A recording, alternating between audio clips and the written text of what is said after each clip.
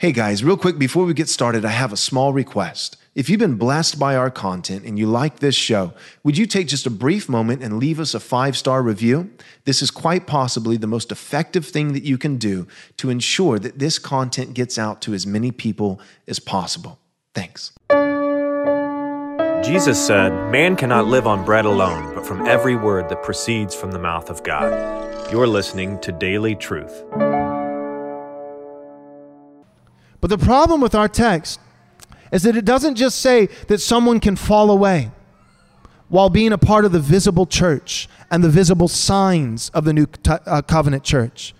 The problem with our text is it says they can fall away, and if they do, it is impossible to be brought back to repentance.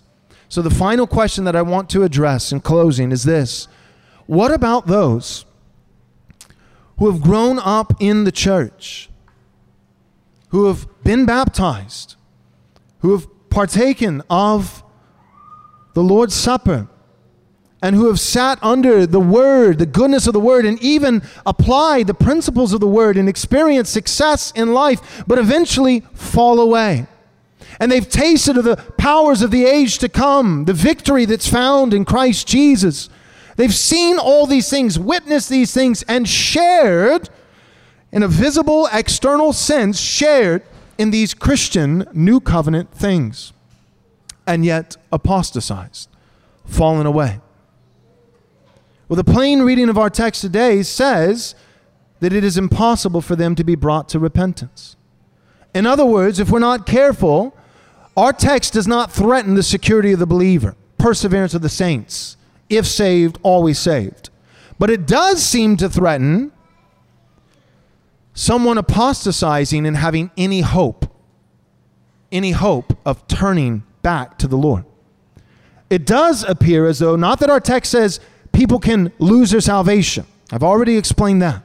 But it does appear as though our text is saying, well, people can't lose their salvation, but if they never had salvation, but were a part of the Christian church and then walked away, there is a classification, a category of person who can never be saved. That's what it looks like.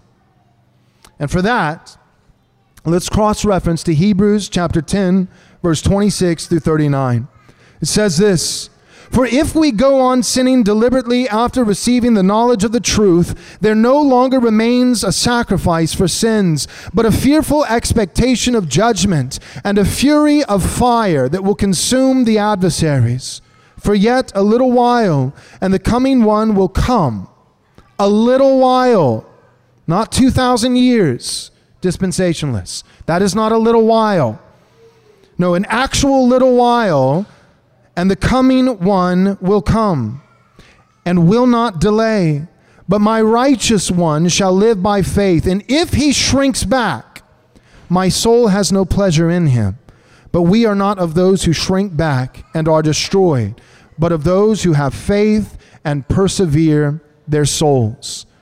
Again, all scripture is for us, but this scripture is to the Jewish converts at that particular time. I believe that the writing of this is probably around between AD 64 all the way up to AD 69, meaning that this is written to Jewish converts who belong to the visible church, who may be truly born again or not. And it is written right before Jerusalem is overtaken and the temple is destroyed. Jesus, in the Olivet Discourse of Matthew 24, he talks about fleeing to the mountains. And he says all these things will come to pass in this generation. That Jesus would bring judgment upon the generation that crucified him. That they would see it. He speaks to the high priest, Caiaphas, and he says, this will happen to you. To you. The Jews, they even say when Pilate washes his hands and says, I'm not guilty for the death of Jesus. You wanted this. And they say, so be it. Let his blood be on our hands and our children. And it was. And not just in the spiritual sense. Jesus did return, in a sense. Spiritually, Jesus returned in AD 70, coming on the clouds, Joel chapter 2 talks about the clouds. Clouds throughout the Old Testament especially signify judgment.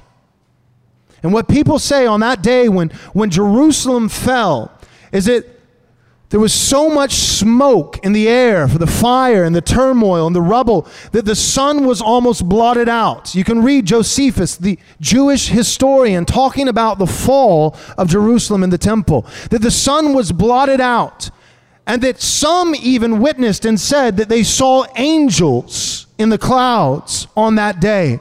And there were fire and billows of smoke, and not one stone literally was left on another stone with the temple. And there was wailing and weeping and gnashing of teeth. And do you know who escaped this great judgment? The Jewish converts, Christians who believed Jesus when he explicitly told them what would happen in Matthew 24. They knew what Jesus was talking about. Dispensationalists don't, but they did. The scripture was to them. They knew that when Jesus says these things will happen quickly, 2,000 years is not quick. They knew when Jesus said this will happen before this generation passed away, it was not a metaphor of this type of person, this type of...